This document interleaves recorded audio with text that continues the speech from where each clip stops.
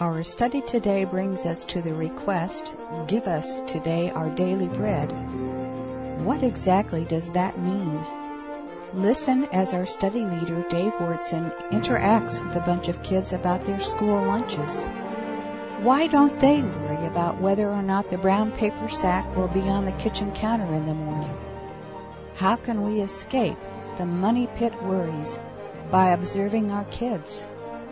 Here's Dave with some insight on daily bread. Your mom tells you to wake up, number one. You get up right away? Well, you try to get dressed, okay? Then I sit down and lay down and fall asleep again. You fall asleep again. Then your mom has to come in and wake you up again, okay? Somebody else tell me about what happens in the morning. There's so many other things. Hey, you guys, do you guys like to eat cereal? Okay, what's one of the last things that you need to do? Just before you go to school, your mom says, "Are you sure you have Brushed your teeth. brushed your teeth?" That's one of them, okay? Okay, I want to share with you, in our house, it usually starts the night before school. And maybe you can tell me whether this is kind of like your house. In our house, maybe about 9:30, Mary gets out this right here. She gets out a loaf of bread. We're going to use Wonder Bread today, okay? Really worried about you kids today.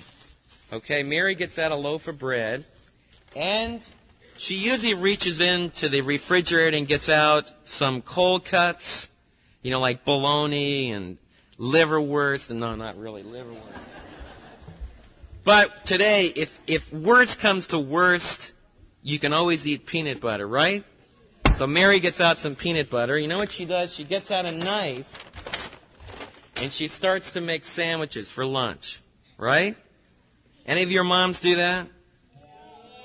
You want some sandwich? You want some sandwich? How many moms do that? You like that, all right? Do any of your moms do that? Any of your moms do that? I forgot the butter, I'm sorry. Aren't peanut butter sandwiches great, guys, right? Okay.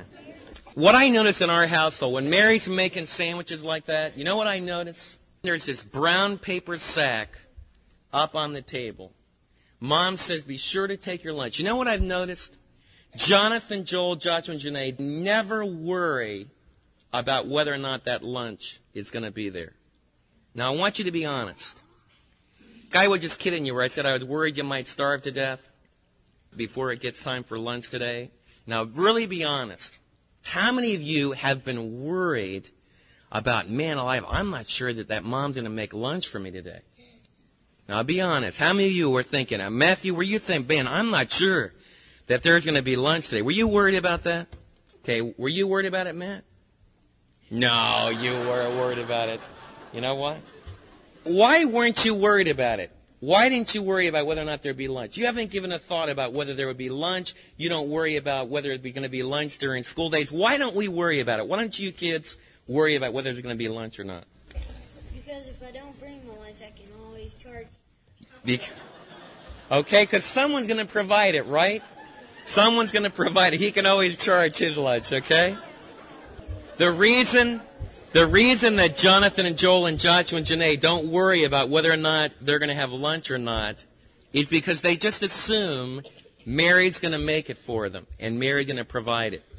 Now, this phrase, "Give us this day our daily bread," is a statement that the Lord wants us to all to become like you little children. Because, out here in this audience, and this is really serious.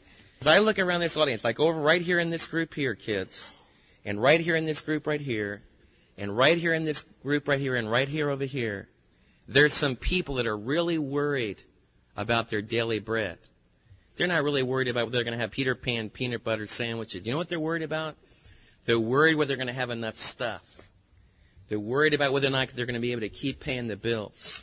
And instead of just being like you as little children saying, "Mom and Dad will provide," and when we become adults, we need to look to our Daddy in heaven and saying, "Our Daddy in heaven will provide."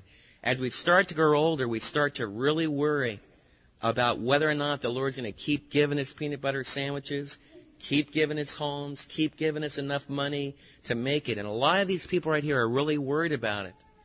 And the Lord doesn't want us to live like that. You know why? Because when we worry, it cuts our life down. And it also makes us very angry. It can even tear apart our homes. We can become very frustrated and angry. What we're going to do today, we're going to talk about giving us this day our daily bread and trusting the Lord for it. Then I want to talk to you about not letting money be the focus of our life and worshiping it. And then we're going to talk at the end about escaping worry, being really uptight about money. And let me have my peanut butter back or I'm going to be worried, okay? All right. Good. And what we've just done, you can get the whole point of what the scripture in Matthew 6 is trying to get across to us when it teaches us to pray, give us this day our daily bread. The point that I want you to get from the kids is that they just assume that dad and mom are going to come through for them.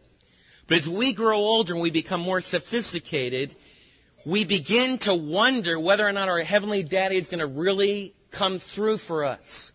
And instead of praying, we begin to focus on our physical needs. We begin to focus on our material needs. And at income tax time, it can get to be a great big worry, can't it? Or when the bills just seem to be overwhelming. And that's where this petition, what the Lord wants to teach us today, is that instead of worrying, instead of worshiping money, we need to learn to ask our Heavenly Daddy. We need to depend upon our Heavenly Daddy even more than kids in a home depend upon mom to make their school lunch. Let's look what Jesus says in Matthew chapter 6 in the petition, and then we'll look at the way that he explains it. Matthew chapter 6.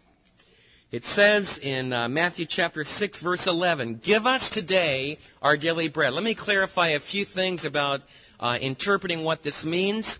Gives us today means it's an emphasis upon living just one day at a time.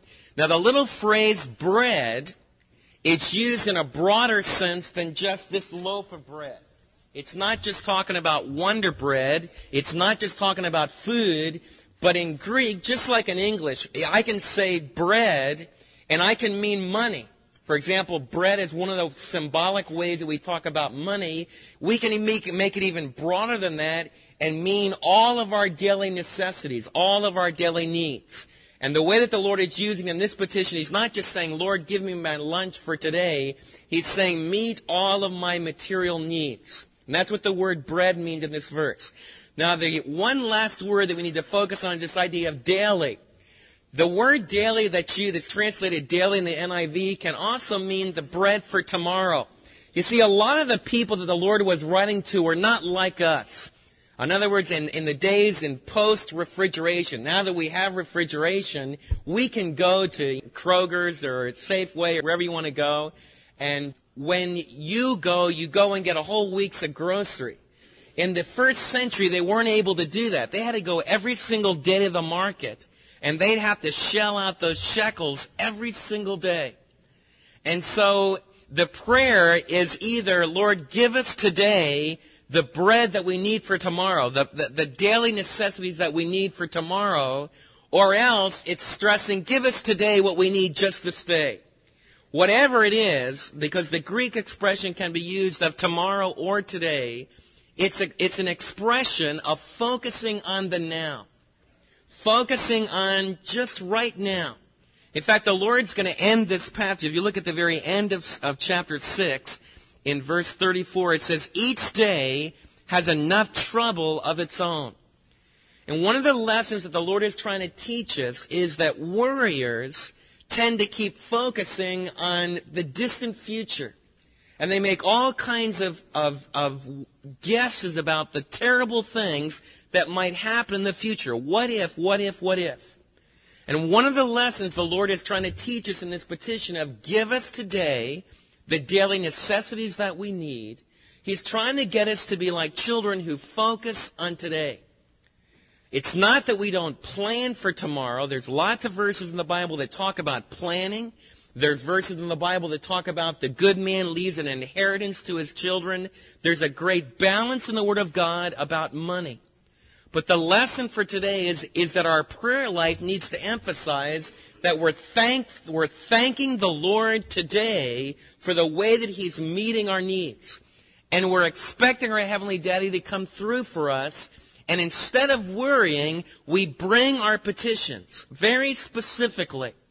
If you're worried about specific meals, talk to the Lord about those specific meals. If you are worried about some of the pressures at work, some of the insecurity at work, this petition includes talking to Him about all of those insecurities. And instead of worrying, the Lord is trying to teach us to talk to Him very specifically about these commitments.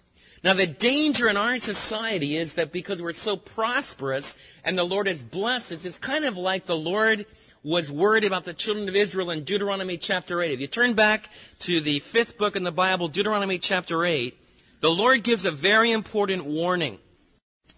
It's a warning, I think, that we need to hear as American believers. Deuteronomy chapter 8. This whole chapter, Deuteronomy 8, is about remembering, after the children of Israel come into the promised land, remembering the provisions that God gave for them in the wilderness. And in this chapter, the Lord talks about the reality that for 40 years He gave them clothes that wouldn't wear out. He daily gave them manna. And in those 40 years, He sustained them. But Deuteronomy chapter 8 is looking forward to the time when the children of Israel will be settled in a prosperous land. A lot the way we are as Americans settled into a prosperous land. Now, what starts to happen when you do that? You start to be able to accumulate wealth. The crops come in. The harvests come in. And because God is so bountiful and He blesses us much more than just our everyday needs, as a people become settled in their land, in their occupations, often He gives them more than their daily needs. Now, what's the temptation then? The temptation then is to forget. And there's some of us here this morning that have forgotten that it's all just a gift from the Lord. It's all just the gracious provision that He has provided for us. And that's why He says in verse 2, remember how the Lord God led you all the way in the desert these 40 years, to humble you and to test you in order for the Lord to know what was in your heart, whether or not you would keep His commands. He humbled you, causing you to hunger and then feeding you with manna, which neither you nor your fathers had known, to teach you that man does not live on bread alone, but by every word that proceeds from the mouth of God. And what the Lord is telling us, this is the verse that Jesus Christ quoted in His temptation when Satan tried to get Him to turn the stones to bread. Jesus said, my focus is on my Heavenly Father, and my focus is on the spiritual values, and I depend upon Him to meet my physical needs, but it's not the priority in my life. Now, there's another very important verse in this chapter, and this chapter 8 would be a very helpful chapter just to read over several times this week because it warns us about the danger of presumptuous riches, of thinking that it just happens, it's because of our power and because of our prestige. I want you to look at verse 18. Deuteronomy chapter 8, verse 18. But remember the Lord your God. Remember the Lord your God, for it is He who gives you the ability to produce, wealth, and so confirms His covenant, which He swore to your forefathers as it is today. Every single one of us have been given abilities by the Lord. As we work together as a family of believers, the Lord will use our abilities to help to meet the needs of our individual families and then of our extended families. In fact, one of the things that should happen in this group, as we all realize that it's the Lord who gives us the ability to produce wealth. And we look to Him and we don't think, well, this is what I've done. This is because of my abilities. What it will cause us to do is to be able to be very generous. And one of the things that will happen in our own church family and also throughout Christ's family around the world is some of us will be blessed. There will be some times when God gives us an abundant supply of manna, you might say. There will be somebody else in the congregation who doesn't have that abundant supply of manna. And the Lord will use the bounty of the haves to meet the needs of those that are going through times of struggle. And what He does is produce tremendous bonding if we can all get over our pride and realize that it all comes from the Lord anyway. And that's what's going on in this chapter. It's trying to hit at this idea of if we're rich, Well, it's because we're so gifted. It's because we're so smart. It's because we're so lucky. The Lord is saying, no, that's not it at all. It's just the gracious gift of a Heavenly Father who's like our Heavenly Daddy who gives us our school lunch because He loves us. He's our parent. And He'll give some of us much so that we can bond and give and meet the needs of those who have needs. But all of us need to remember that we're loved by the Savior. Now let's pick up James chapter 1. Turn to James chapter 1, another good Jewish kind of a passage, because James was the half-brother of our Lord Jesus. He was a very strong Jew, the leader of the Jerusalem church. But in James chapter 1, we have some important verses in 9 and 10. James chapter 1, 9 and 10, that pick up on this point about warning us against the pride of riches and not depending upon the Lord, beginning to think it depends upon ourselves. Look at James chapter 1, verse 9. It says, the brother in humble circumstances ought to take pride in his high position. Now I'm going to read that verse again because it's really important.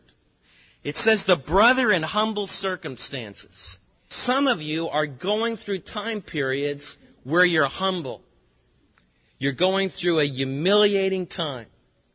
For example, a lot of my worth as a man comes from the fact that I was able to go to Dallas Seminary, get a doctorate degree, and pastor a church. And the Lord in His grace caused this church family to prosper and grow. And by a tremendous gift of His grace, He enabled me to continue to teach and to meet your needs. You know, a lot of my friends didn't have that experience.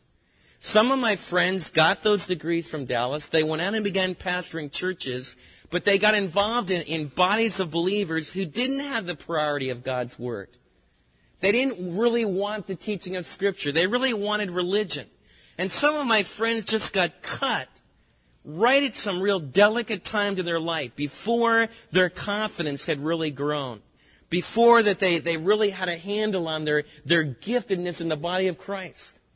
They were just cut right off. And now they're my age, and they're not able to pastor. They've got a degree from Dallas Seminary. They have a degree from Moody, or they have a degree from another school, but they're not able to do that. And some of them are out there just doing menial jobs, what we think is menial jobs. And they're a brother that's really struggling to make ends meet. Now, what happens to a man, and he's got a professional degree, but he's not able to use that degree? He's just doing menial things. I'll tell you what happens to a man. He begins to feel, what's the use? Why even live?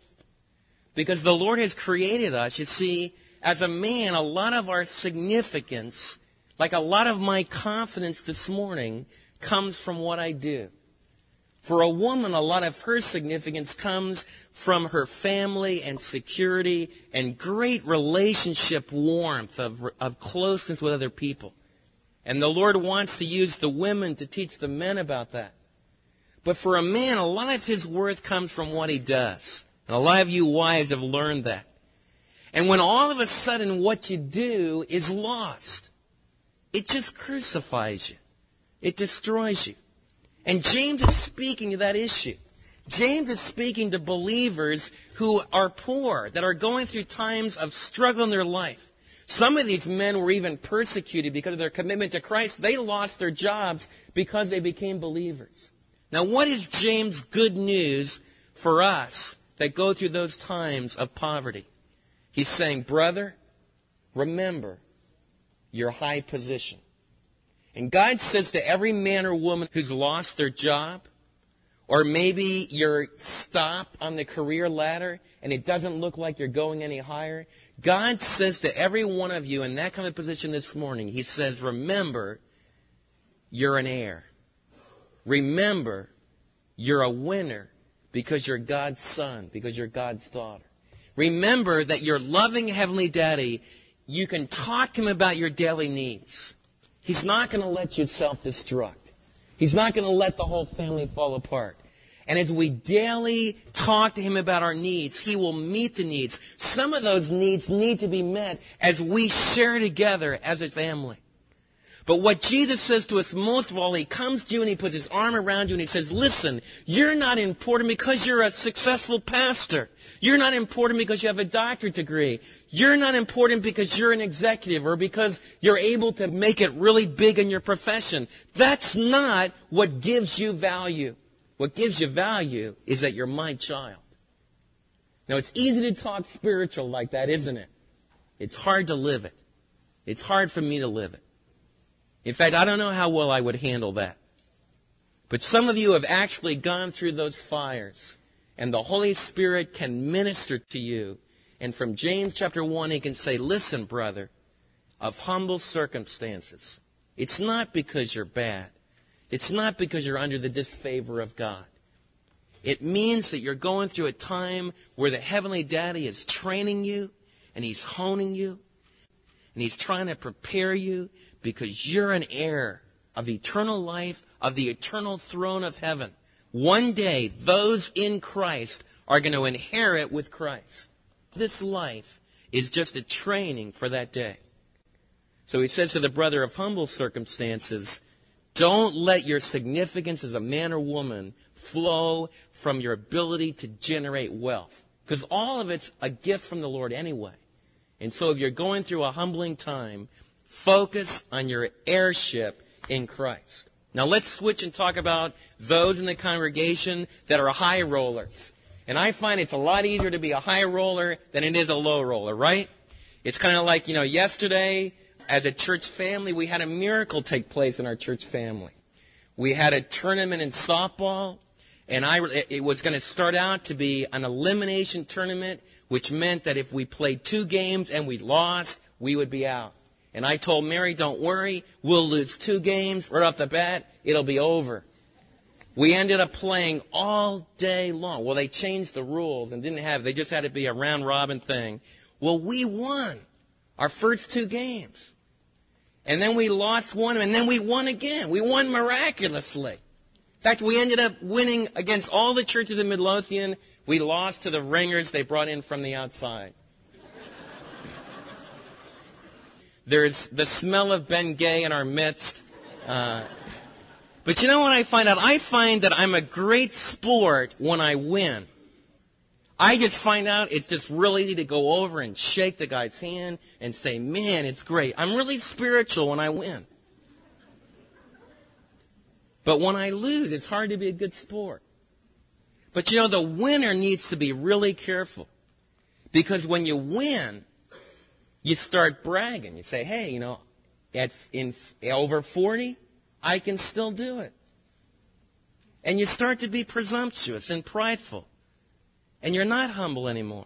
And that's what James is speaking of right here. It says in James chapter 1, the very next verse, verse 10, but the one who's rich, the one who's winning, the one who fits the American dream, the one who's rich should take pride in his low position. Now that's crazy.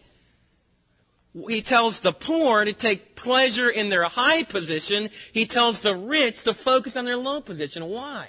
Because it'll protect us against the presumption of pride. What is the low position that we should focus on if we're rich? The rich should focus on the low position because he will pass away like a wild flower. For the sun rises with its scorching heat and withers the plant. It blossoms, falls, and its beauty is destroyed. In the same way, the rich man will fade away even while he goes about his business.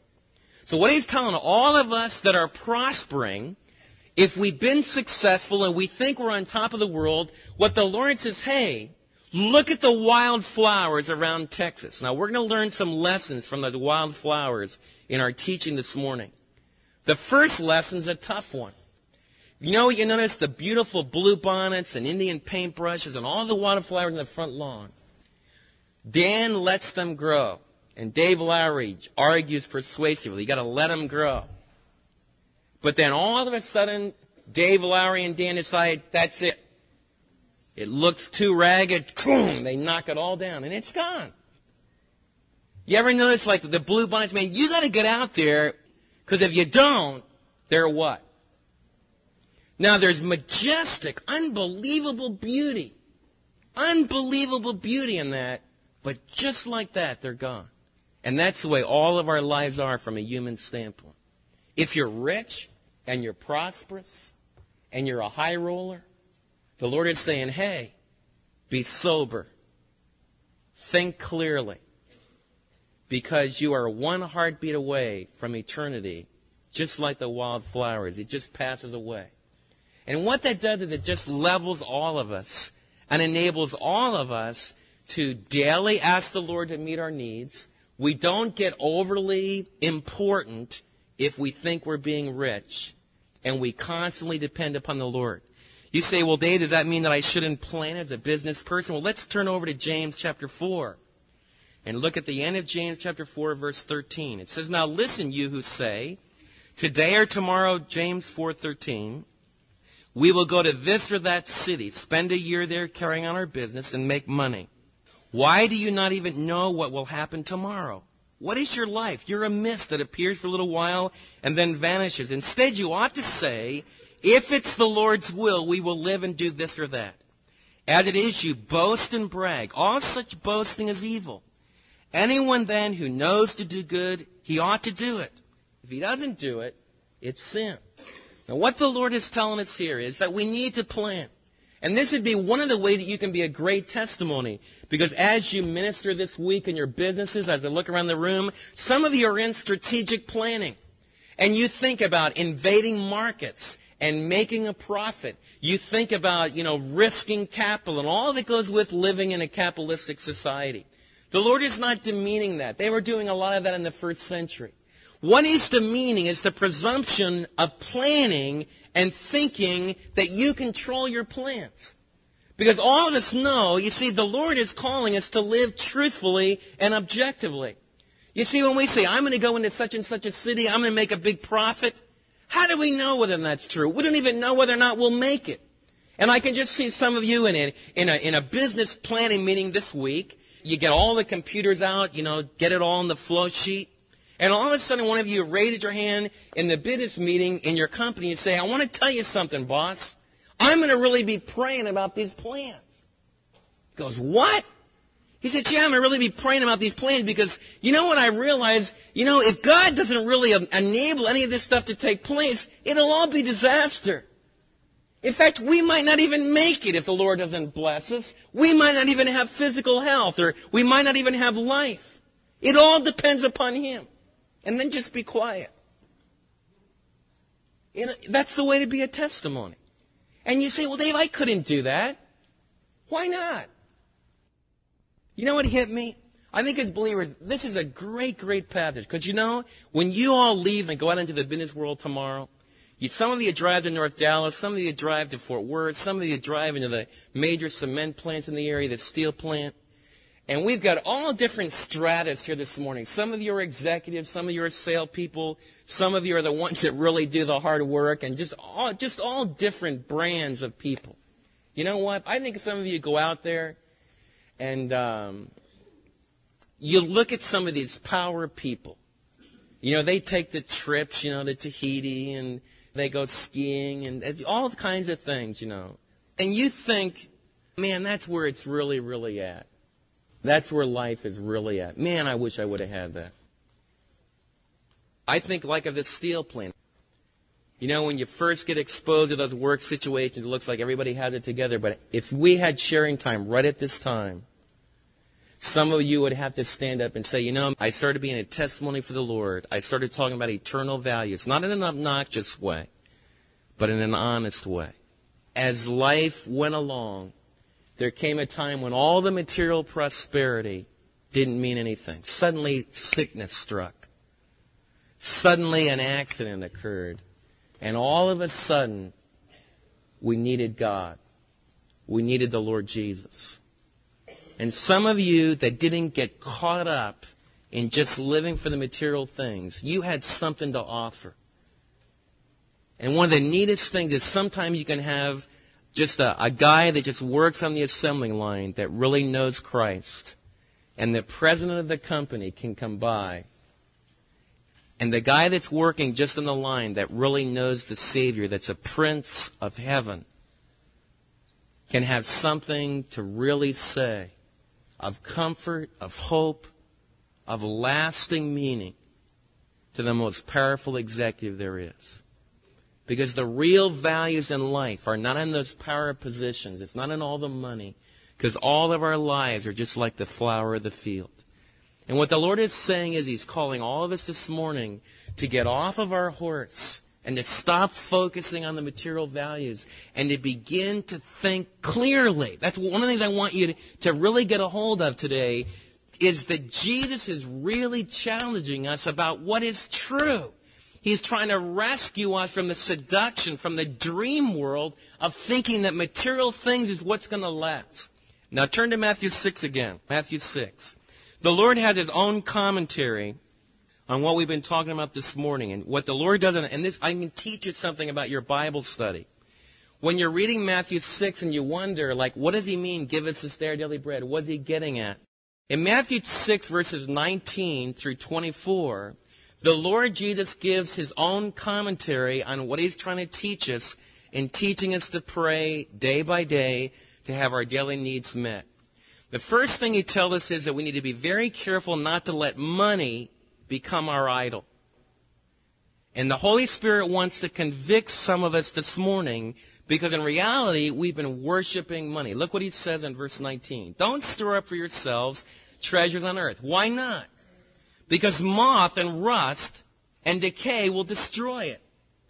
If it doesn't rot away, thieves might break in and steal it. But store up for yourselves instead treasures in heaven where moth and rust can't affect it and where thieves are excluded. They can't get in. For where your treasure is, there will your heart be also. What it's saying is that what we're thinking about in our heart, what controls us in our heart, is what we're really treasuring, and it's what's going to dominate our life. Now He develops that point in the next verse. The eye is the lamp of the body. If your eyes are not good, then your whole body will be full of light. But if your eyes are bad, your whole body will be full of darkness. If then the light within you is darkness, how great is that darkness? You can't serve two masters. You can either serve God or you can serve money. You're going to either hate one or you're going to love the other, or you'll be devoted to one and despise the other. And then He says this, you can't serve God and money. Now, in our church family, I've talked to you a lot about immorality. I've talked to you a lot about sexual immorality because it's one of the great seductions and temptations of our day. But I want to share with you, what we're talking about this morning is just as seductive, probably more so, and it's probably got more of a grip on us than sexual immorality does, by a million miles. It's the seduction of worshiping money. You know, I found in my own life, and I've shared this with some of you in the past that are my close friends, like when I was coming up through, to be honest with you, I didn't really think that much about money. Like when I was in college, you know, if you went out and worked for the Southwestern Company, I'd sell books, make enough money, go to school, and I always figured if you need money, you just somehow you go out and sell or do something, you can get it. Never even worried about it. You know, money, it was just there. Mary was raised in a good family as a pastor's daughter, and she was used even to walking outside. And when she was raised, you walked outside to go to the bathroom, so it wasn't very hard to please her. Put an inside John, and she was happy.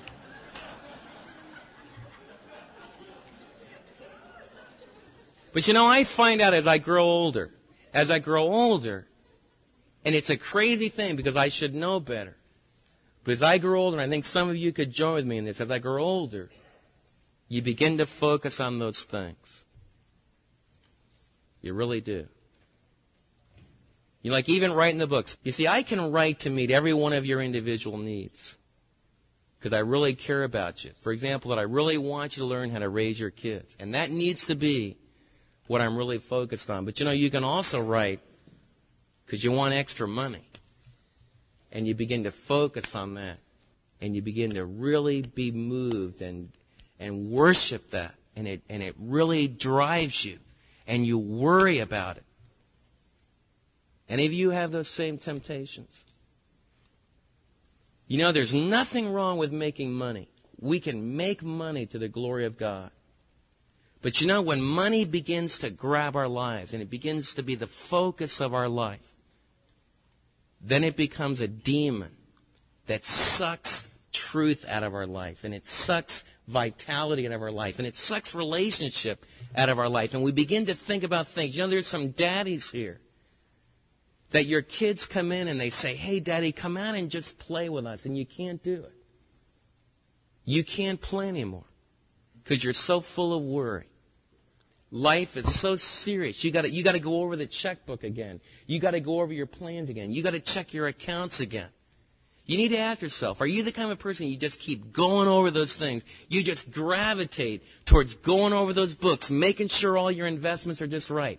Now, the Lord wants you to be a wise steward. But every one of us this morning need to ask yourself, do I gravitate towards that?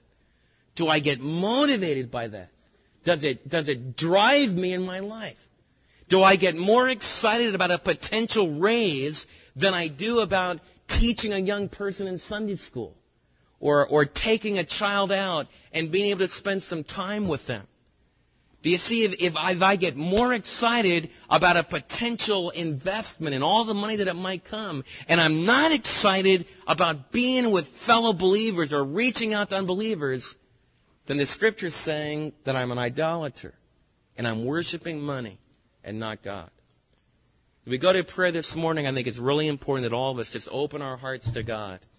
Because this passage closes in Matthew 6. It says, hey, don't worry about anything. God wants to free us from worry. What I'm talking about this morning, I'm really exercised about it. Because I think some of you are going to cut your life short because you're stressed out. I think we need to really pray because I think some of you as men and women, the whole drive of your life has become this rat race to get those things. And the more things you get, the more those things control you, right? You buy them, then you have to take care of them. And how many of you in this room would stand up and say, man, I wish I didn't have all this junk. It's just killing me. I got to maintain it. I got to take care of it. I like to get rid of it all. Well, you need to have a balance in that. But the Lord is saying, hey, I want to deliver you from that. I want you to focus on me. I don't want you to think the meaning of your life is in the abundance of what you possess. You know where the meaning of life is? Just what we did yesterday. I got a chance just to meet some men. And it's amazing how the Lord builds relationships, just playing together. Some guys come up and say, hey, I've been coming to the church for several months. My name is so-and-so. I don't think you know me. Well, I know them now very well. You know, some of you miss all of those times because you're so stressed out about money. And it's work, work, work, work, work, work. And the Lord wants to come to you today and say, hey, child, remember those little kids in front of the church? They don't worry about school lunches. So don't you worry about the school lunches of your life. Ask me. I'm a good daddy. I'll give you good gifts. You won't starve to death. But I'll give you a whole lot more than peanut butter sandwiches. I'll give you investments for eternity. People that you can know and love forever and ever and ever.